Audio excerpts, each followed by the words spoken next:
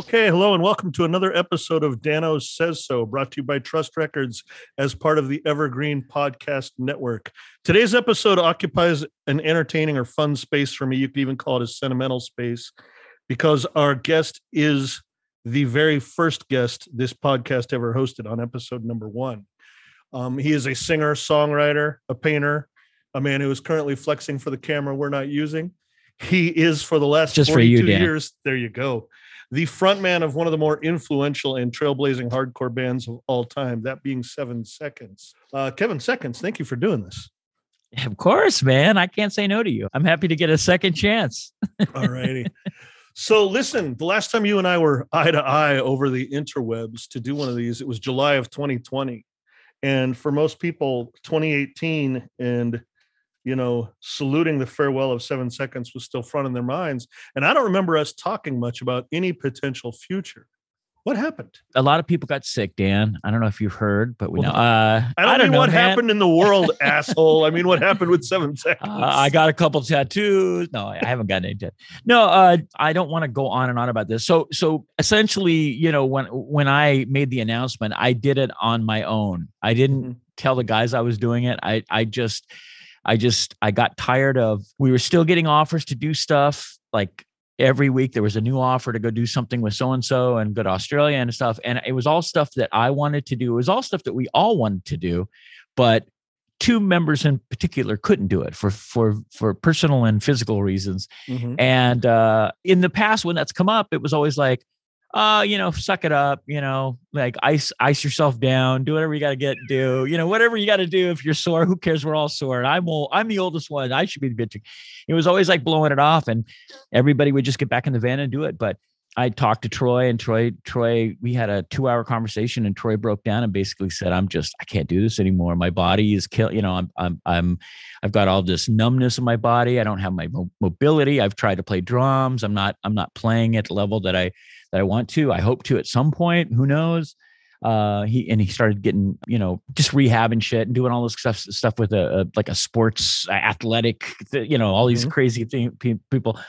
And when Troy said it, Troy was always sort of he was just so solid. He was always like the guy that I could, like, Steve and I would get into fist fights, but I knew that Troy would sort of make us calm down. We had that, Steve and I would have that brotherly stupidity.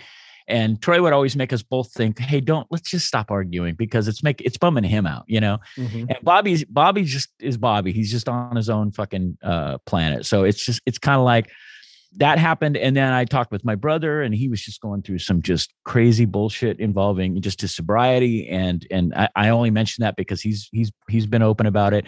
And he told me the same thing. He said, look, I gotta take care of this. And I know we've got shows set up and booked and a tour booked in Europe, but I just don't think I can do it. And I think I'm going to be a mess. And I was like, that's all you need to say. And so, but the problem was I was still talking to Margie, our booker and MAD over in Europe and, Rise Records at the time. And everybody was coming to me. I'm also plugged in on social media. So I'm still talking with people and people are asking me questions. And I started to have just, not a breakdown, but I just started to really lose my shit. I just said, I've been involved in this from day one. I was the only one that never left and had kids and had issues. And, I stayed. Everybody else, right at the verge of a tour would say, I can't do it. And I'm like, all right, well, we're going to find somebody to do it because I don't want to cancel the shows.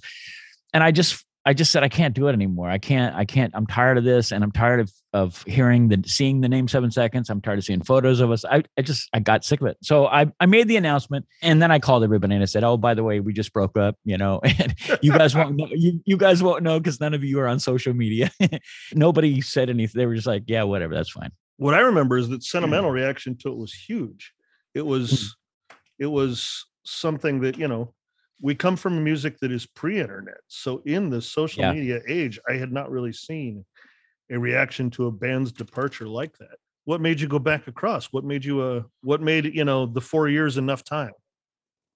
Immediately, we were still talking to each other and everybody agreed that nobody really wanted to break up. Like none of us wanted this to happen. And we all still had the desire to play. And even though we're all old and we're all out of shape and whatever, the last few tours prior to that had been great. We'd had a few really kind of crappy turnouts, but overwhelmingly it was great turnouts, a lot of enthusiasm and energy, a lot of young people still going, which we later on found out that they were the children of the old fuckers like us who were who got their kids into bands like 7 Seconds and the other bands. And we didn't really want it to end that way. The last 2 shows, there was a Sacramento show and a San Francisco show. They were 21 and over shows. I think in total 7 Seconds in almost 40 years, I think we played maybe 5 21 and over shows, maybe a little bit more, but not much more than that. And it just didn't end on not that it has to end on a bang or be a big deal. We always said we'd never make the announcement, oh, this is it, this is the last tour. Mm-hmm. But we just wanted, we would have liked for our own selves and maybe for the people that have just been with us for so long to have it end in just more of a celebration than a fucking just like it petered out. So that was always something we talked about. And Steve and I actually started to talk more and more than we'd had in years. He was being honest with me about his issues, and I was trying to do what I could, being completely over. All of this has been over my head. I started going to fucking Al-Anon meetings and just to try to understand this better. And I'm calling all of our mutual punk rock friends, many people that are your friends, and just asking them, like, what do I don't know what to do here. I don't want to enable. I don't want to be judgmental. I don't want to be this, that, but I never drank. I never did any of this stuff, And so once I started getting a better handle on that, Steve and I started communicating more. And every day we just said, well, maybe one day we'll do this. If Troy feels better about it, let's do it. And then I was, I was pretty settled. I was okay with it. I didn't miss it.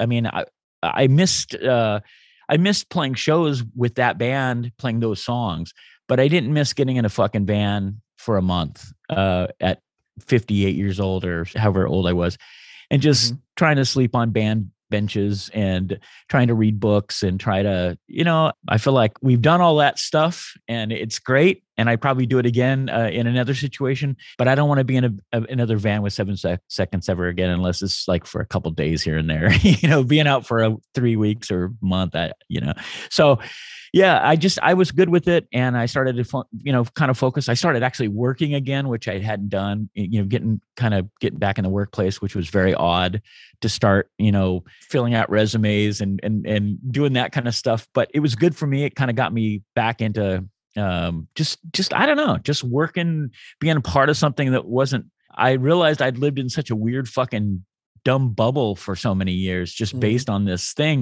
that we're all part of. And it's really easy to kind of get suckered in if you're me, maybe not for a lot of other people, but I just kind of thought, like, I never thought I was going to get rich doing it. And I never thought it was like really a career, but it'd become that. And without it, I was like, well, fuck, what now? Not only so many people are going to come and see me with an acoustic guitar in a coffee shop, So I don't know. Anyway, we stayed in touch. And then there was an issue, Troy's wife, Ginger, passed away last year.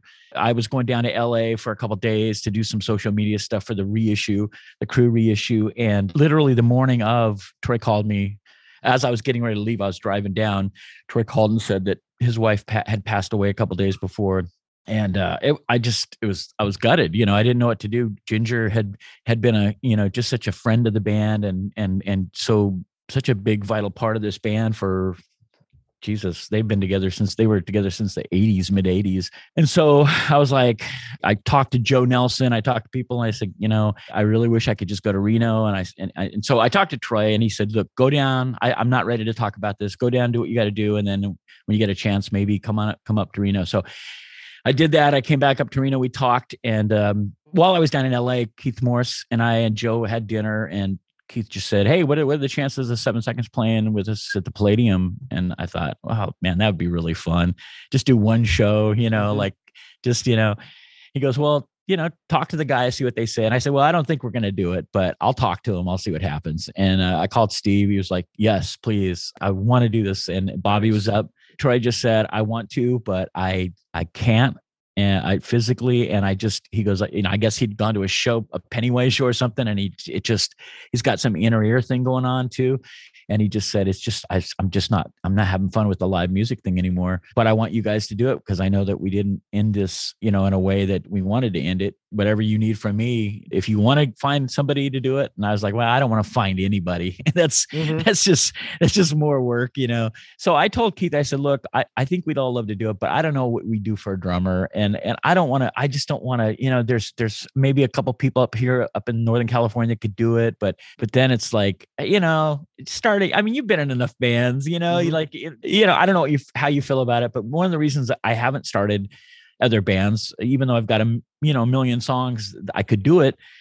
Is just that whole starting over again and trying to get used to new personalities and let them get used to me and just, like, I don't know. I feel like I'm too old for that shit. So I told Joe, and then Joe said, well, I may have ideas. Joe, he's just like, he's always got stuff going on. So yeah, the name popped up, Sammy's name popped up, and I thought, well, shit, we love Sammy, and Troy loves Sammy, and Sammy loves Troy, and that'd be cool. So we started talking, and it just started to feel better and better every few hours, like everything was just, everybody was kind of just clicking and in the talks.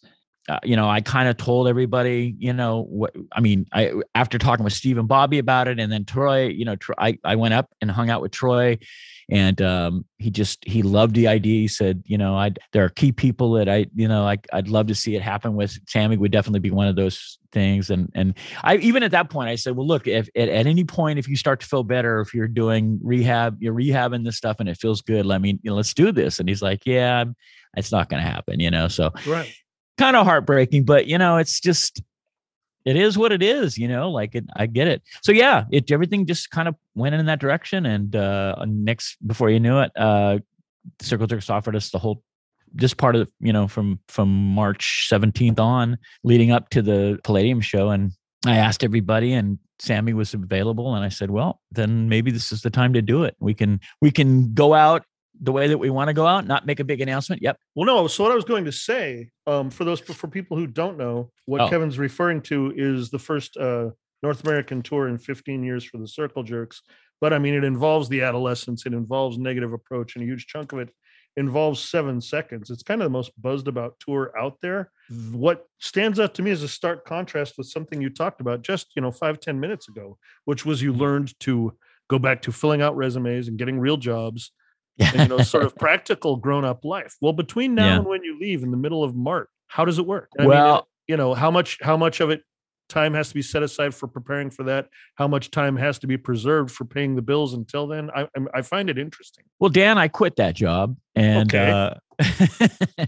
no, I was working. I worked between, I don't even know, but for the last 2 years, I've worked for the same company doing various duties, like literally working for a while for like 2 months, and then just like giving my notice, taking a month off and doing a bunch of painting, and then sniffing around to see. I don't need to mention the company name. They're an evil megacorp, but I was able to. The biggest reason was because of healthcare. Healthcare coverage.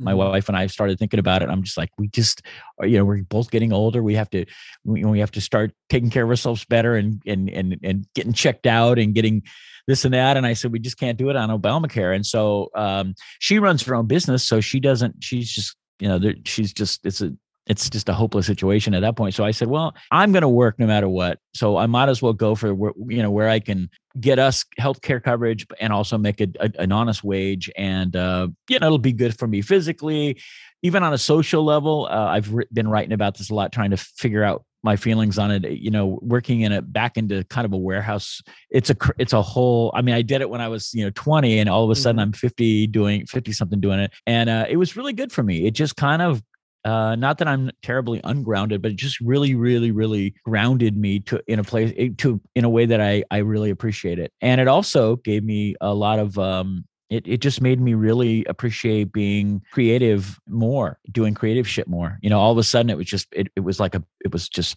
I'd go into my little studio and I'd just be like, wow, this is like, I get a lot of stuff done. So yeah, the job is not but that job is always there if I want it. And I don't want it right now. And I don't want it for the next few months. we'll see what happens. I've been doing really well with my artwork too over the last couple of years. And so that's been something I'm trying to kind of accept and get comfortable with. Well, what I was wondering is if you end up having to straddle two worlds, which whether you're basically having to have a day job and a night job right now while you prepare for tour. Yeah. It sounds to me like tour preparation is getting absolute priority. For sure.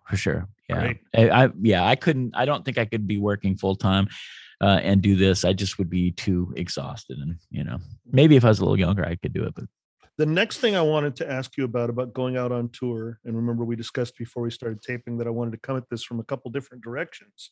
I meant to say social conscience, and I was about to say social distortion, which are two very different things. Orange County guy, But from a social conscience standpoint, and from a position of direct influence on sort of the moral ascendancy of hardcore, you guys are put in kind of an interesting position. Something you've never feigned, you've never tried to claim any kind of a hero status, but going back out, do you feel at all like you put something precious at risk?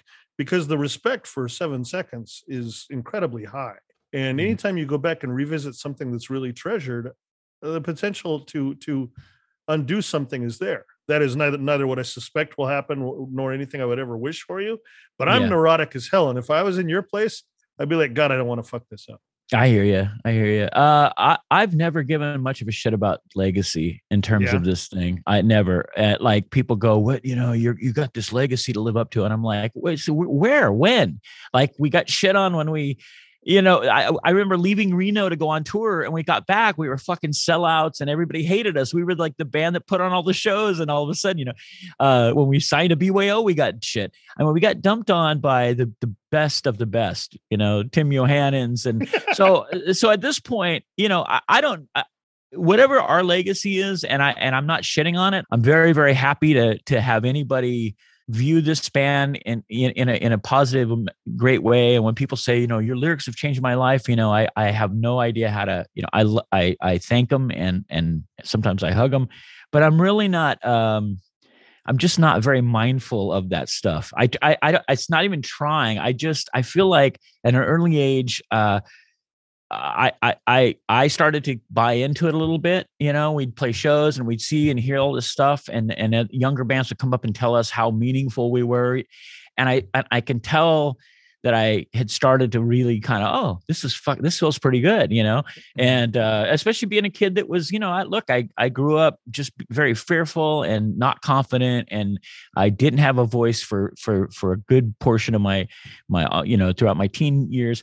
And I came into this a kind of a broken, poor kid that just found something that just made my heart swell, and I wanted to do something with it somehow. And so the idea of it being later in years being sort of held up in this thing, I don't know, man. Like there's a lot of talk about like right now amongst various people that we're kind of talking to a lot, like, you got to get the perfect band photo, and you got to make sure that the banner is this and that. And I'm like, we're the fucking middle act between fucking Negative Approach and the Circle Jerks, two fucking legendary hardcore bands that we can like seriously call in some, big way peers. Right. Mm-hmm. And we got the best spot in the whole thing. I get to watch Negative Approach, go grab food or, take a nap, come out and do our show for 50 minutes, and then, watch the Circle Jerks. And then that's it. We're in a tour bus, so I can go to sleep. You can go to sleep. We can sit.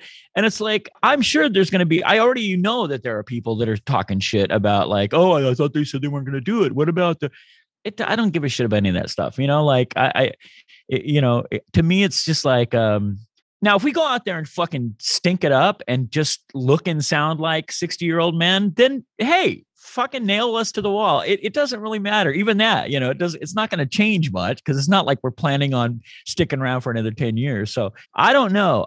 Maybe I have a shitty attitude about this whole thing and the hardcore thing. And I mean, I know I do, but it's not because I'm resentful or upset. It's just because we did hang in there, despite, the way things change musically or personnel wise or whatever, signing to a major label for a while, signing to this label, we did hang in there and we toured our asses off, and we never fucking gave up on the idea of the community of the scene. We were always doing it for that, even if at the risk of us coming home and living out of at one point when we moved to Sacramento, we were literally living in an office space, with no shower and no kitchen. And at some point I remember thinking, like, what do we got to do to prove anything? And why are we trying to prove anything? Like, shouldn't we be just proving it to the people that paid, $5 to $10 every night to come and see us? That's what we're trying to prove our shit to. And even that is just like, we'll play a great show for you. And that's what you get from us. It doesn't matter what my politics are. It doesn't matter how long my fucking hair is, or that I'm wearing black under the eyes or not.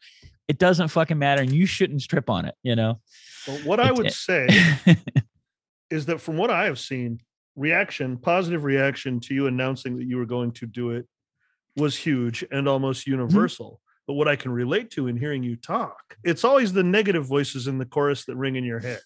They're the ones that split our skin.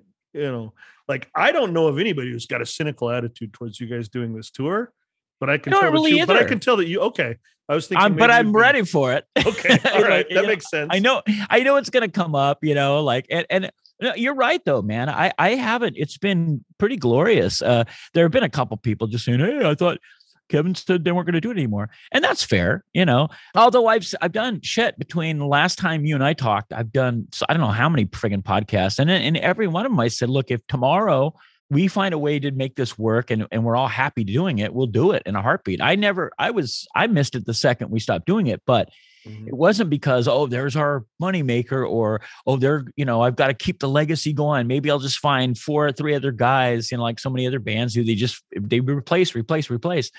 There was talk at one point about a couple people from different great bands that I love and respect, just learning 7 Second songs and backing me under a different name. And I thought, it's like the Nevada circuit I come from, the Nevada fucking live music. But I really love these songs, some of these songs, believe it or not, even the songs that we've played 20 million times. And I missed just that energy of just going out and seeing people fucking smiling and going nuts and singing along. But I also prepared myself and I said, hey, we've had an amazing run. I'm fine with everything, the bad and the good. And I have a great home life. I don't need to prove anything to myself in terms of just, I got to go out and show what a great showman I am. It's like, I don't care about any of that stuff. Like if it just doesn't matter to me that much anymore. I want to be good. I don't want to suck, but I'm not down with the bullshit. Like if people love it, they'll have to love it because they'll have to love it on our terms, I guess. And if they don't, I'm cool with that too. But I think they will. And I think it's a great package. So, like I said, I'm not really stressed out. If we were headlining like a tour, I think it would be weird and just not fun, to be honest with you. It's a monster. The last time you and I talked at length, the pandemic was 4 months old. Okay. And January 6th had not happened. Things like that. And we talked most of the time. We started off talking about things like Nixon. I don't think we gave the pandemic, the influence of your mother. I don't think we gave the pandemic as much heft as we realized it would command.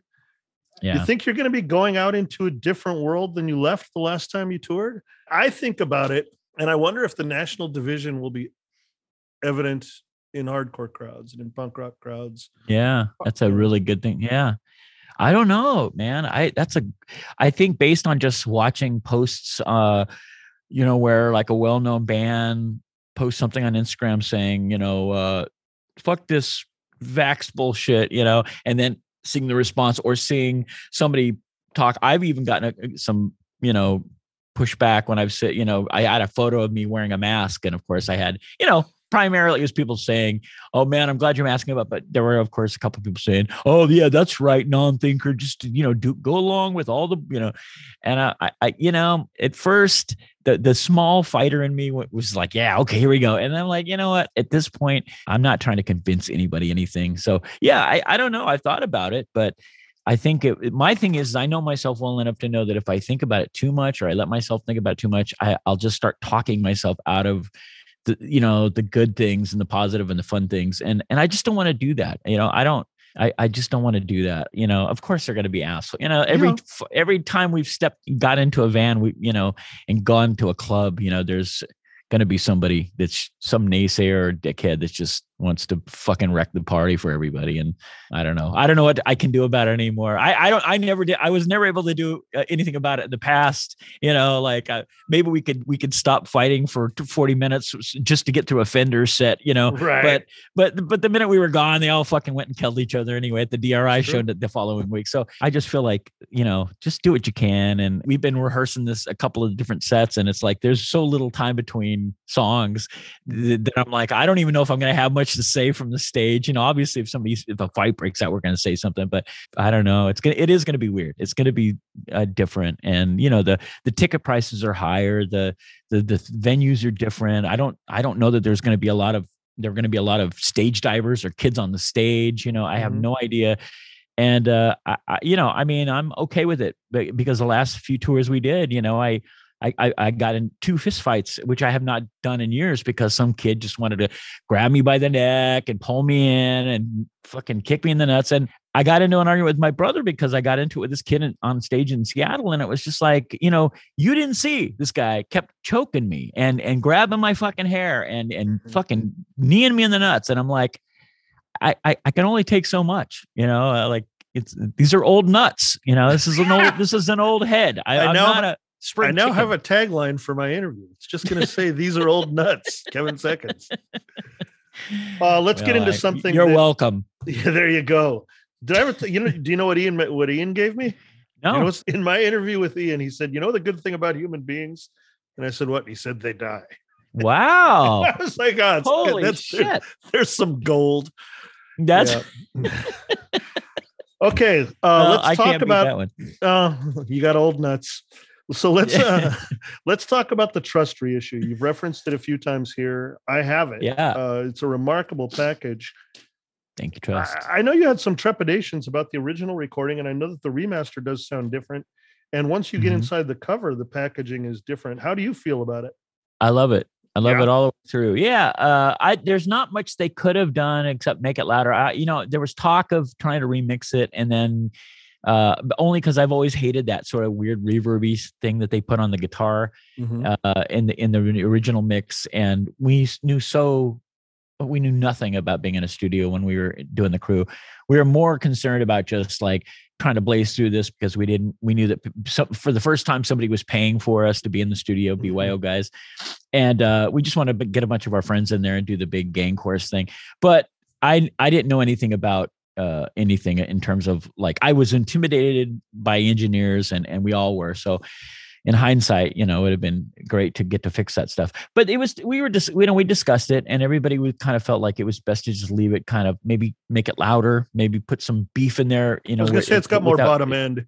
Yeah. Which I'm glad. And that was a big thing with Steve, my brother. But I loved the packaging, and I said, for years people said, "Oh, you guys got to have a book or a documentary," and I'm like, well. And we have it now, kind of. There it is. It's like, all the right people are involved. And I don't know, I just think it Trust did an amazing job, and they've been great to work with so far. I love Joe, and it's just been a real positive thing. When we started with BYO, it was all buddies and handshakes and on our end, on their end, the Stearns were pretty savvy back then, so we just kind of entered in this whole world that we weren't prepared for, and we just wanted to get a record out, and it's been great. BYO put us on the map, whatever that means. But there's just been a lot of goofy things in the background over the years, and so having this come out the way it did when it did was kind of a nice way to like not have to worry about any of this bullshit anymore. I'm sorry about being vague, but I think it's very, very cool. And I think they put a lot of love and effort into this, and it feels right. It's nice to be. It's remarkable. And the book in the center with sort of the oral history is great. I don't remember if it's with all copies or whether it was with a limited run, but the United We Stand recording or whatever. Oh, right. The 7-inch. Yeah. Yeah. The 7-inch being there. That was a great touch. When Nelson gave me my copy, I was just like, this is nicely done. And I understand you're going to do something similar with Walk Together, Rock Together. Yeah. Nice. That's the talk. We're taking it back to the original EP, and Brian Walsby's involved, which I'm really, really happy about. And yeah, I think it's cool. at this point, like, I mean, I appreciate that Joe and Matt care enough about the situation to make sure that we're not pampered. They don't have to, baby talk us, but just like they want to do this with respect, and they want to make sure that we're happy, and because this is it for those records. This is what's going to be out there. And also, like, we've just, so much of our stuff hasn't been up on like digital, whether you like the streaming thing or not. I get people hate Spotify and all that stuff, but I went to the source. I couldn't understand. Feels like every day people were saying, why isn't your stuff on Spotify? And I was like, I don't know. Talk to the Stearns, they got a thing with it. And one day I just called in and I said, look, I just went and looked, and all the Discord stuff's on Spotify. What's going on? And he was like, we always wanted our music to be heard. That was what it was all about. And so, yeah, that's the key. And I was like, yeah, that's kind of how I feel and how we feel about it too. And I figure if that's a pretty, I mean, if it passes Ian's muster, then I figure, look, I don't know why. I get integrity, and I get that, we're all being bent over and fucked over by these corporations. But I mean, I don't know. I always said before I die, I want everything out for people that want it, not just the collectors that want to, that can afford to spend stupid money to buy, test pressing.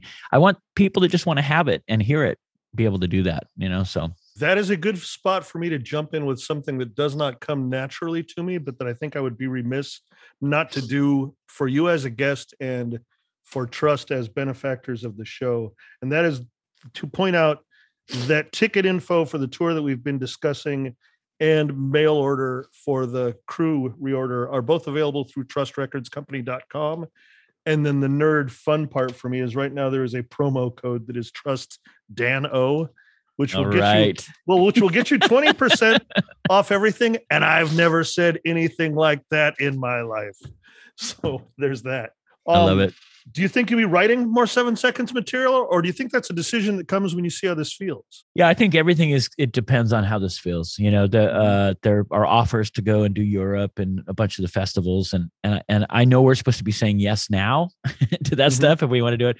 But I just said, I get it's time sensitive, but let's just get through this and see how we feel. I don't want any commitments after this. And if it means kind of screwing ourselves out of touring later in the year, so be it. Everybody is on that level. Everybody in the band's working. Sammy's in 4 bands, Bobby's driving trucks. Steve's got his thing going. I feel like we're just in a good space. If whatever decisions we can make it just based on like, there's no desperation. There's no like, well, I hate doing this, but fuck it. Let's just do it. It'll just be because it just feels right. And I don't know. I mean, I've written, I don't know if you know this, but I write so much material. I have so much music from over the last 5, 6, 7 years, and I just write constantly. And I write this stuff that in the back of my mind, I'm like, this would be a great 7 Second song, but I'm not going to push it. And if Steve or Bobby say, hey, you got any music? Or if, hey, we got a song we worked on, I'd be open to it. And I'm sure it would be fun for our friends and our fans to, if we release something, but whether we do or not, I have no idea. It could happen, or it might not. So this slips kind of uncomfortably into the interview, but luckily I've learned a little bit about editing lately, if it's as clunky as I fear it might be. But I watched that Mike and his ukulele video of the Damned cover the other day, right? Right. And when I saw the caption for that, I could not in a million years picture your voice singing those vocals. You have a very particular lilt and a very particular red, key that you sing in. Mm. And it was gold, but no, it was executed beautifully. It was fantastic, but it made me think of 7 Seconds. So I'm just one person who's going to weigh in and tell you that I hope I hear 7 Seconds I've never heard before. Well, that's cool. I tried singing it the Dave Vanian way, but he sings much lower and it's much sexier. And I love their version. It's one of my favorite Damned songs. So when he asked me, I was just like, why that song? That's such a weird, but and it took me forever. He wanted it done before Christmas, and it's great. It came out before Valentine's, so it's perfect. But I mess with that song. There is a version of me trying to sing it, no, and it just sounded like I was croony because my voice, if I let it, like with the acoustic stuff, it'll get croony pretty easily. Like it's because I can actually sing. try to sing. With 7 seconds, there's very little room of singing, So I just thought, let me try it this way and see what happens. And I sent it to Mikey, and he loved it. He said, "Oh, this is great." And so the odd part for me was just doing the lip syncing for the video, because I was trying to figure out ways to do it without just showing how uncomfortable I was. And finally, a buddy of mine from here in Sacramento said, "Hey, you want me to shoot it?" And I was like, "Well, I'm comfortable around you. Let's do it somewhere where I'm like I don't want to do it in a cool room with records behind me. Let's let the people who really that's how they live." So we went to a park. We were going to take a walk, and we went to a park. We did it. But yeah, it's cool, and it's great to see a muck and bunt, from SNFU and I know Joe. Joe's great. I don't know. Face to Face guy. I don't know the drummer, but yeah, it's cool. It's kind of a cool little. I love the idea of that whole thing. It's pretty neat. Well, listen, I wanted to make a point of getting a hold of you and talking before you went out on this tour, and I appreciate you giving me access on such short notice. No, man, I love your podcast, and so I'm happy to do it. I'm glad that you asked me. I'm into it. All right. Well, listen, Kevin, I can't think of a better wrap to the episode than hearing you say thank you. So everyone, that is another episode of Dano Says So.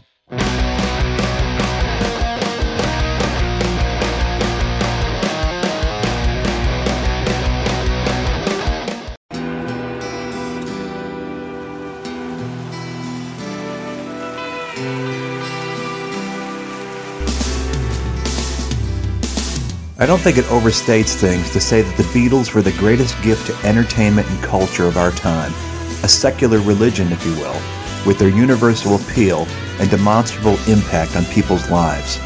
I'm Robert Rodriguez, host of Something About the Beatles. With every episode, I speak with historians, musicians, artists, and Beatle witnesses, all in the service of fresh insights into the most joyous cultural entity the world has ever known. I hope you'll join me and listen to Something About the Beatles, now on Evergreen and wherever you get your podcasts.